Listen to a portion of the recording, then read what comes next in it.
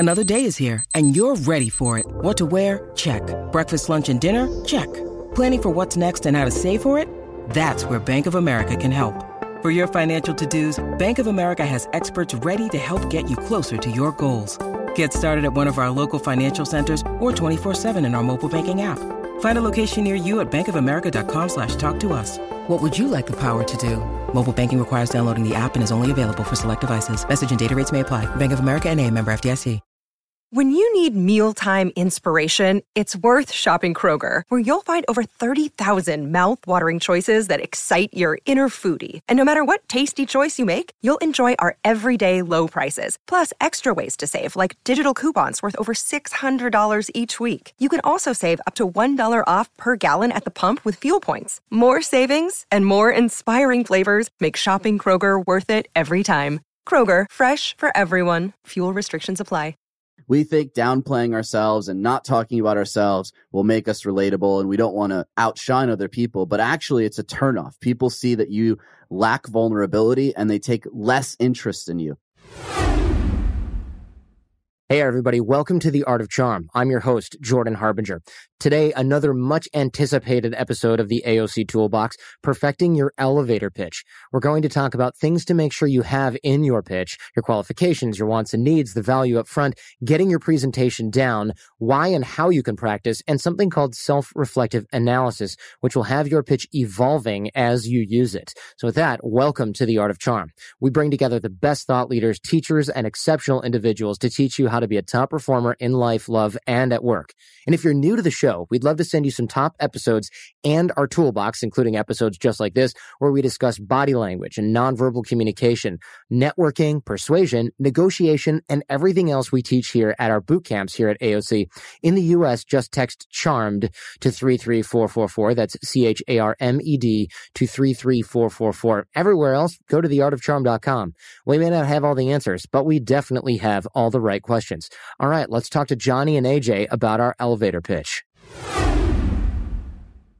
A lot of people write in and ask, and I know a lot of guys come to boot camp and ask, how do I explain what I do? Or what I do isn't very exciting. And I know that we've struggled with this kind of firsthand in real life. So what do you guys do about the whole elevator pitch thing?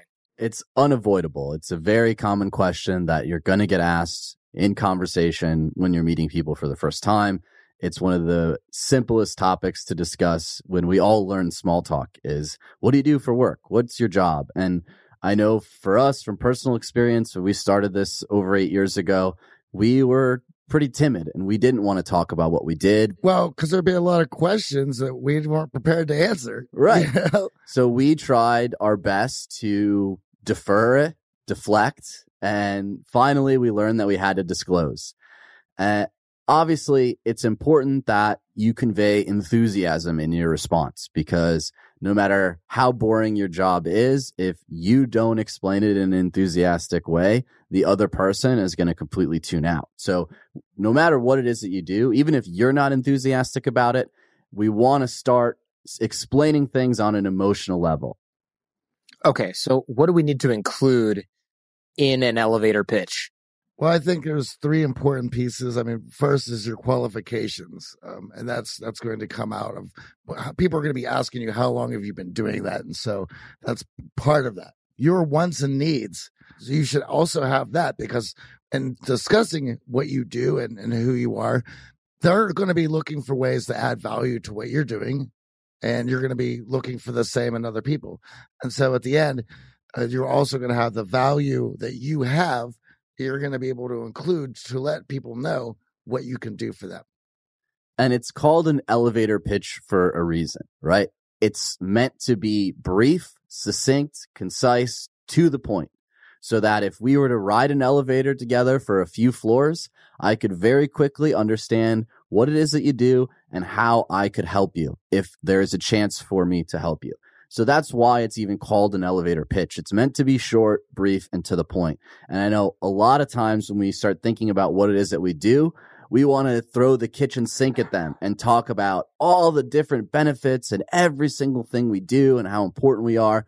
And obviously, that's when people's eyes kind of glaze over. So you want to make sure that the person who hears your pitch about you and who you are and what it is that you do could very easily turn around to the person next to them and say, this guy does this, and this is why it's so cool.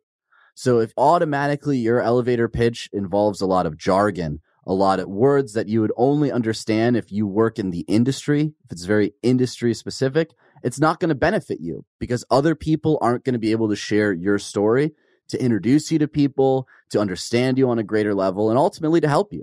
I would say if it does have some jargon that you can't get away from because of your industry, you might want to have the layman's term part of that ready to go next, because the next question is, could you elaborate on that? Could you explain that to me?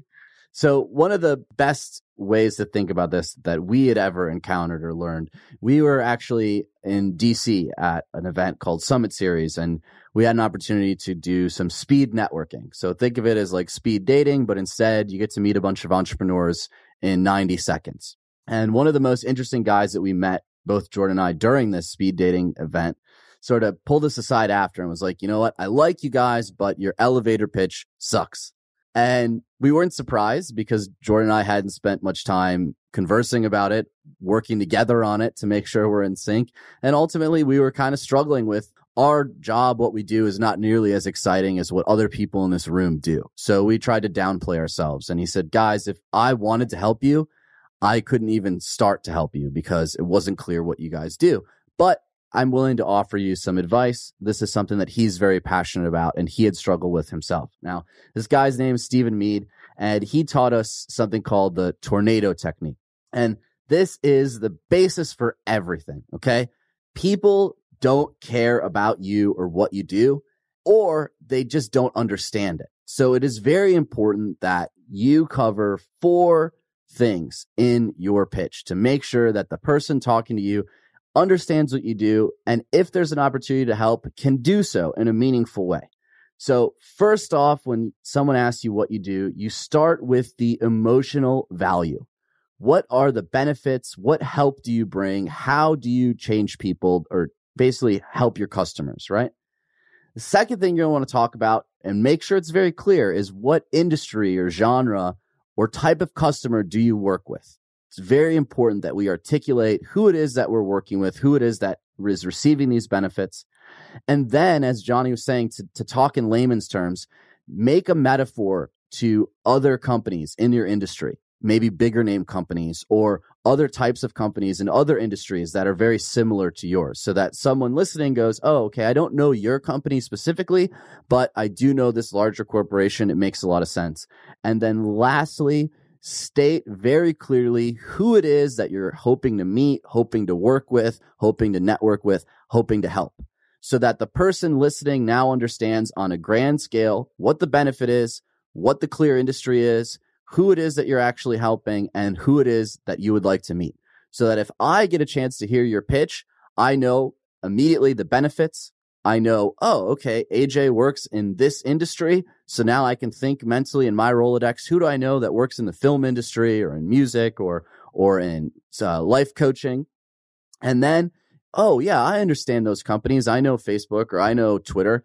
And lastly, oh, AJ's trying to meet CFOs to help him work on his financial planning. I happen to know a CFO in that industry. Now I can make that connection.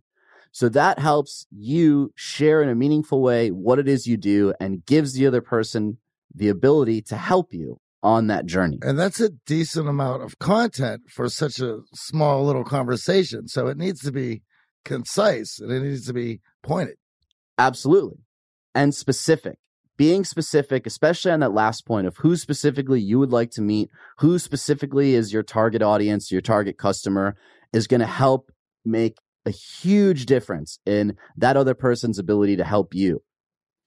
So basically, in part, we need our elevator pitch to be clear and concise enough, and also in so much layman's language that it can survive a game of telephone, right? So you tell me what you do, I tell somebody else what you do, and they can actually make a referral to you because it doesn't come out gobbledygook Greek and lose its effectiveness by being translated, because nobody has to think about it. It's easy enough to understand for anyone.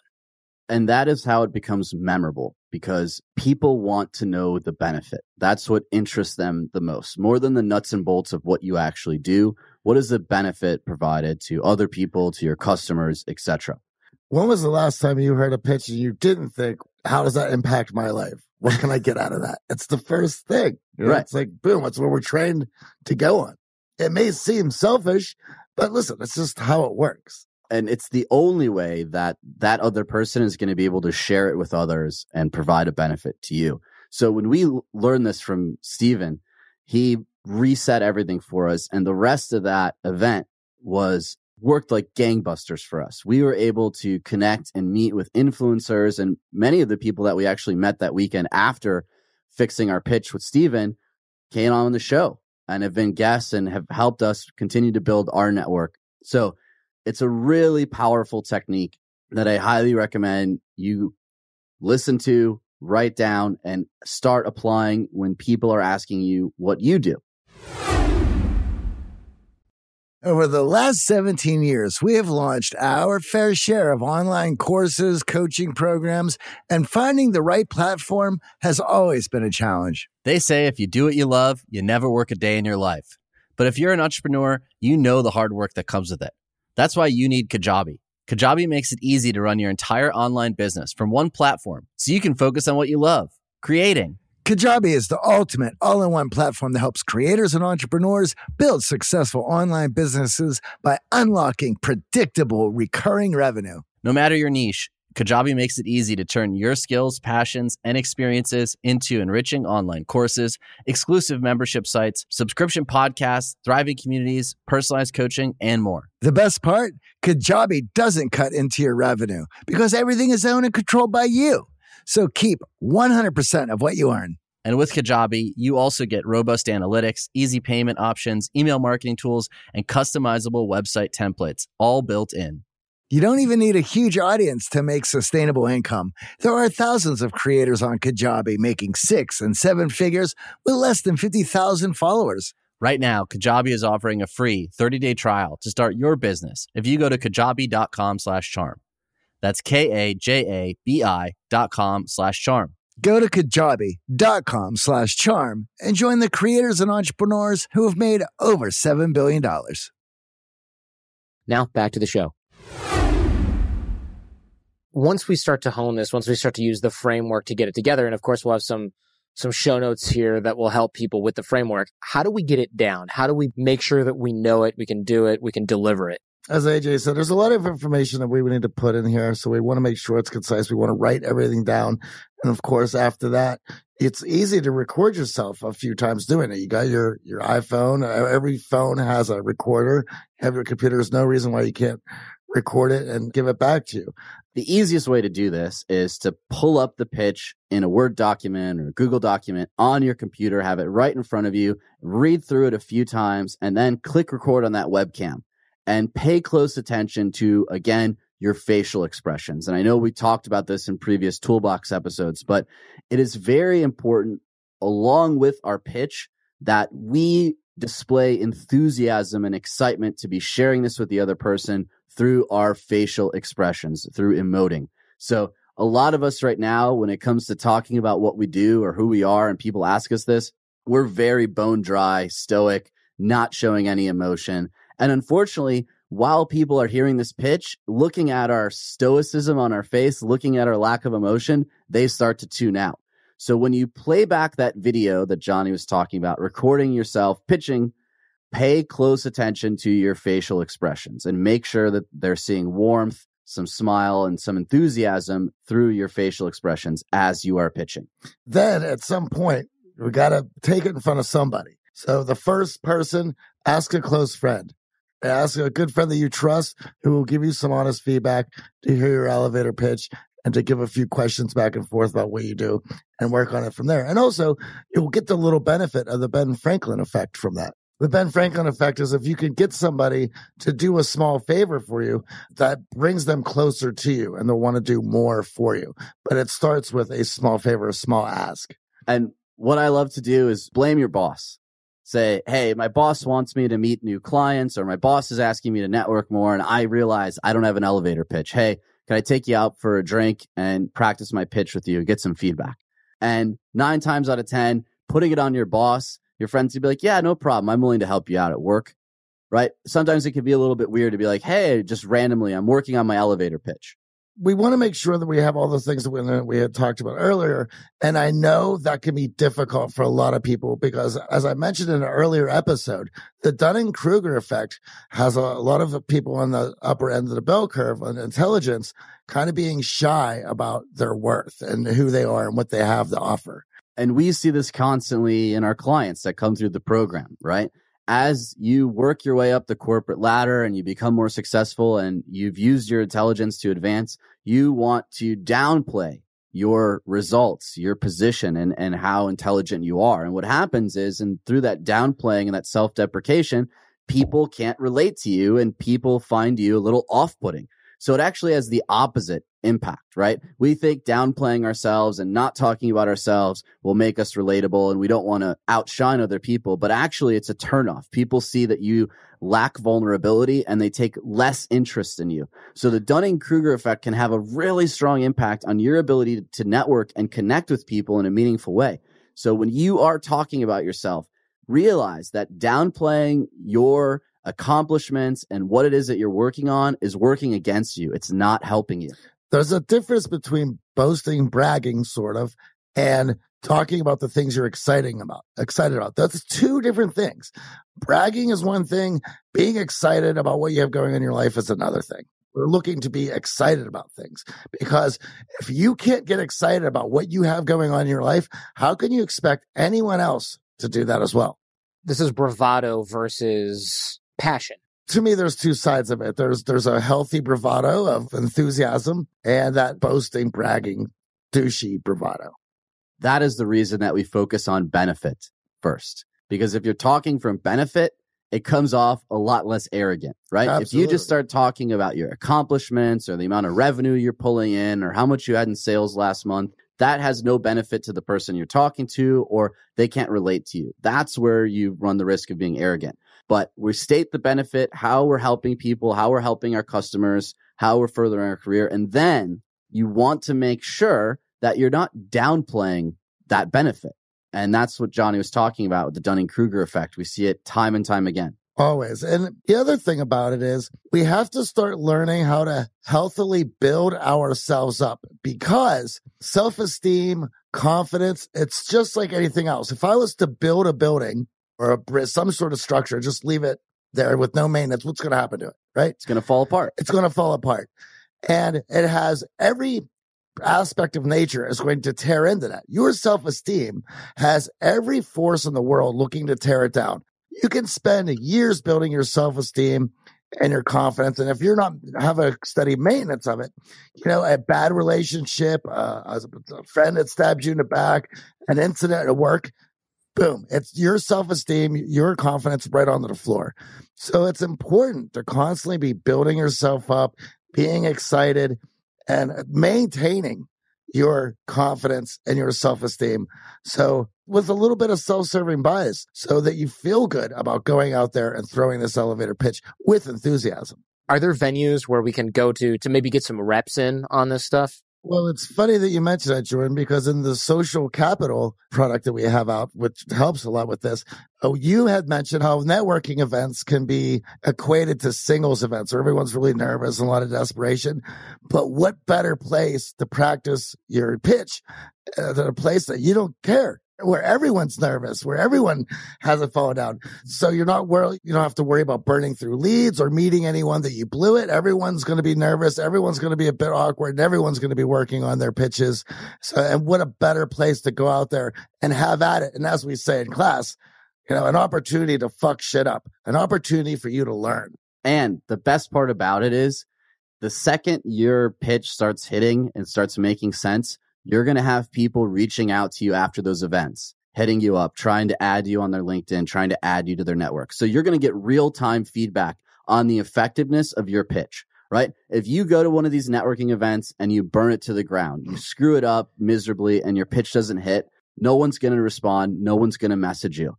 But after going to a few events and getting that pitch down and paying close attention, again, to the other person's response to your pitch, you're going to start to see people reaching out to you, people asking for your contact information, people following up with you after the event. And that's how you start to know your pitch is making waves. Your pitch is connecting with people.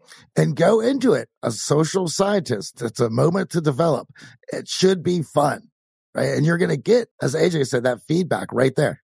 It's very important that we don't worry about messing this up, right? There's nothing negative that could happen from a pitch not connecting in a networking event where it's a pitch fest, right? That's why Jordan talks about it in Social Capital as that desperate singles dating event mixer. So everyone's burning the place down. Everyone hasn't practiced their pitch and they think they're the most important person in the room. So first off, going to an event like that allows you to take some pressure off yourself, knowing that everyone else is screwing up too. It's not a big deal if I screw this up. The other thing that's great about that is you're going to meet a lot of other people who are completely new to the scene, who are trying to reach out and branch out and build their network. So they're going to be hyper responsive and engaged with your pitch more so than just some stranger on the street. So it's really great in those moments that if your pitch is connecting and you see that positive response from that networking event, it's going to fuel you to now put yourself out there at work, put yourself out in the better opportunities to network and meet people. Listen, we all, when working on our pitch, everyone wants that opportunity to be with that CEO in the corner for that 30 seconds. Everyone dreams of that moment. And listen, those moments, as great as they are rare, and they can be a lot of pressure. But building with everyone else from the ground up and say, so for this company in itself, moving into close to a decade now, how many people do we still know that we still work with whose companies have grown with us, who now, right, is a very powerful ally when we had just met them? We're just friends to go drinking with, right? But as we all cared, as we all continued pushing forward, we have cultivated relationships that all these were from the ground up. And our pitch has changed over the years. In the beginning, there were times where Jordan and I would meet someone influential and we would pitch them on coming on the podcast, and we would be all excited and enthusiastic about it. And we'd reach out to them after and they say, sorry, you guys are dating, not interested, or sorry, the show's not a good fit. So we've had these same growing pains. And in fact, recently I had reunited with a friend I hadn't seen in a number of years. And he was introducing me to people with our old pitch. And I realized like how frustrating it was. Like, no, that's not actually what I do. So it is okay for your pitch to evolve and change and grow with you. Our pitch has gone through multiple rewrites and revisions so that it fits what we're working on now and what our goals are. But the best part about a memorable pitch is that although Johnny was right, those opportunities where you get one-on-one FaceTime with the CEO are rare. It could happen to friends in your network. And if your pitch is memorable, they're going to be able to pitch that CEO when they have that opportunity. So you don't even have to be in the room to have your pitch have an impact. Well, to go along with building the relationships from the ground up with other people at your level and watching those businesses and relationships grow, what you had just mentioned about having that one opportunity with the CEO guy, well, perhaps in that time you weren't ready, but if your pitch was memorable in 5 years, boom, you're now having that connection again. He still sees that you've been diligent, your company has grown, and now you are ready for each other. Yeah, that's right. Those doors may be closed, but they're never locked. And if you keep working on yourself and improving and growing your business and the outside world can see this, that pitch, if it's memorable, will be there to help you years down the road. There's been multiple times in this company where we have met somebody where it just didn't work out at that time and we're new and we're seeing if we could get it together. You know, obviously your first thought is, well, fuck those guys. We don't need them anyway. But you stay positive. You look on the bright side. You continue to work and build. And most importantly, have fun. Realize that this is just practice. And as we've talked about in previous episodes, it's all about your emotional enthusiasm coming through with this pitch. That's what people are going to remember as well. So if you're having a good time with it, and even if you burn it down, your smile is going to matter more than any of those mistakes. Absolutely. Thanks for listening and supporting The Art of Charm. For a list of all the amazing sponsors and discount codes, visit theartofcharm.com/advertisers. Now, back to the show. Okay. How do we gradually and incrementally get better at this? I mean, as we know, practice makes perfect, but we also know that we got to be deliberate with our practice in order to really make strides. Is there a way that we can sort of self-monitor and get better? Well, sure. AJ had made a mention of that if your pitch starts to come together, that people are going to be looking and hitting you up afterwards to connect. But also, when you go home, think about and be honest with yourself. What things did you do went well, right? Did you have good body language? Were you enthusiastic? Did you get all your words out fluently? Think about 2 things that for the next time that you're going to go out and work on this, that you can do better. And just think about that 1 or 2 things specifically. And by the end of the evening, have a self-reflective moment where you critique that. The other thing that I find most important with all of this is observe other people's pitches. If you're going to these events and you're meeting lots of people and you're trying to network, you're going to encounter other people pitching you. And take mental notes, the pitches that you remember. What are the ones that are memorable to you, that move you? What was that person doing? What words did he use to describe his job? How did their pitch impact you? And using that reflection on other people who are pitching, right? We've been to, at this point, hundreds of events, and most people's pitches suck. I'll be honest with you. I don't understand what they do, and I certainly don't understand how I can help them. And it's very frustrating because that's what I want to do. I want to meet people, and I want to have an impact on other people's lives. So I know for a fact that there's probably only 10 or 15 pitches that I remember, and those people I'm constantly sending connections and contacts to. So think about the opposite, right? Think about the pitches that you've heard and what did that person pitching you do that was so impactful. Now, a pitch obviously is words, but it's also nonverbals. And as you guys know, we talk a lot about nonverbals in our live training programs here in Los Angeles, and we work very hard with all of our clients to make sure that they understand the impact of their body language and they make changes to their body language so that they're more engaging, more receptive, and people in general feel more comfortable around them. And one of the biggest mistakes that people make non-verbally when they are pitching someone else or starting a conversation with someone else is they stay in positive body language. And what I mean by positive body language is they are just placing themselves directly across from the other person. And the way I like to think about this is if you had a flashlight on your belt buckle, when you're talking to someone, if you are shining your flashlight, putting your torso directly at the other person, shining that flashlight right on them, you're putting a lot of pressure and tension into the interaction, and it's going to be very difficult for the other person listening to engage because they're going to start to feel nervous around you. So what we teach in our program here is always start conversations with neutral body language or move to neutral body language as quickly as possible so that by the time you're pitching, you're standing neutral. And what I mean by neutral is you're standing next to the person, as if you guys are friends already, as if you're on the same team, and if your flashlights were shining in the exact same direction. And that simple change to your body language of moving side by side to someone allows that other person to connect and relate with you a lot easier, so that now they're going to fully grasp your pitch and not be self-conscious about the fact that you are beaming all of your attention on them. So that's one of the biggest mistakes that people make non-verbally with their pitch. The second biggest mistake is, again, going back to those facial expressions.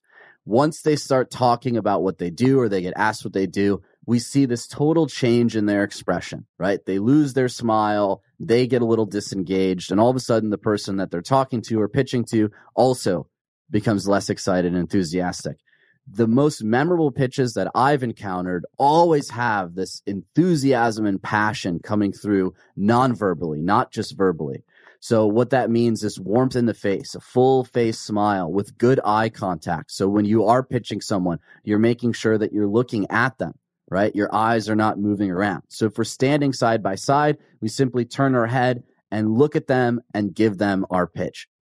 That simple act of having warmth in your face and having engaging eye contact is going to force that other person to understand the pitch on a greater level than just listening to the words, right? And now they know that you're beaming this enthusiasm on them, so they have an opportunity to get enthusiastic about what it is that you do. Now, the third and final biggest mistake that we see people make non-verbally when it comes to talking to other people or pitching especially is they're not committed to the pitch. And what I mean is they're standing far away from the person. they're already looking to leave, and they're not actually commanding that person's attention enough to get their point across. So when we talk about being committed, we talk about committing to your pitch, being fully invested in the pitch, and committing to the interaction by standing close enough to the other person, not being so self-conscious about personal space. We find time and time again, especially with people who are very introverted, that they are very conscious of personal space and they are trying to maintain a safe distance from the other person. But what happens is if you move too far away from the other person, they actually start to lose interest in what you're saying. Well, if you can't be bothered to step into the personal space and get the attention, why should I be bothered to hear what you have to say? I think a lot of it also is I don't want to bother this person too much, or I don't want to take them away from what they have going on. But you have to if you're going to give them this pitch. They can't do both. Yeah. And don't you want their full attention? Would you want to pitch someone who's sitting on their phone, who's only giving you 50% of their attention? No, because you know that your pitch is not going to work. So you have to get in their personal space. You have to get close with being physically close to them. And you have to be comfortable with getting in their personal space and being physically close to them. That is how you're going to craft that impactful elevator pitch.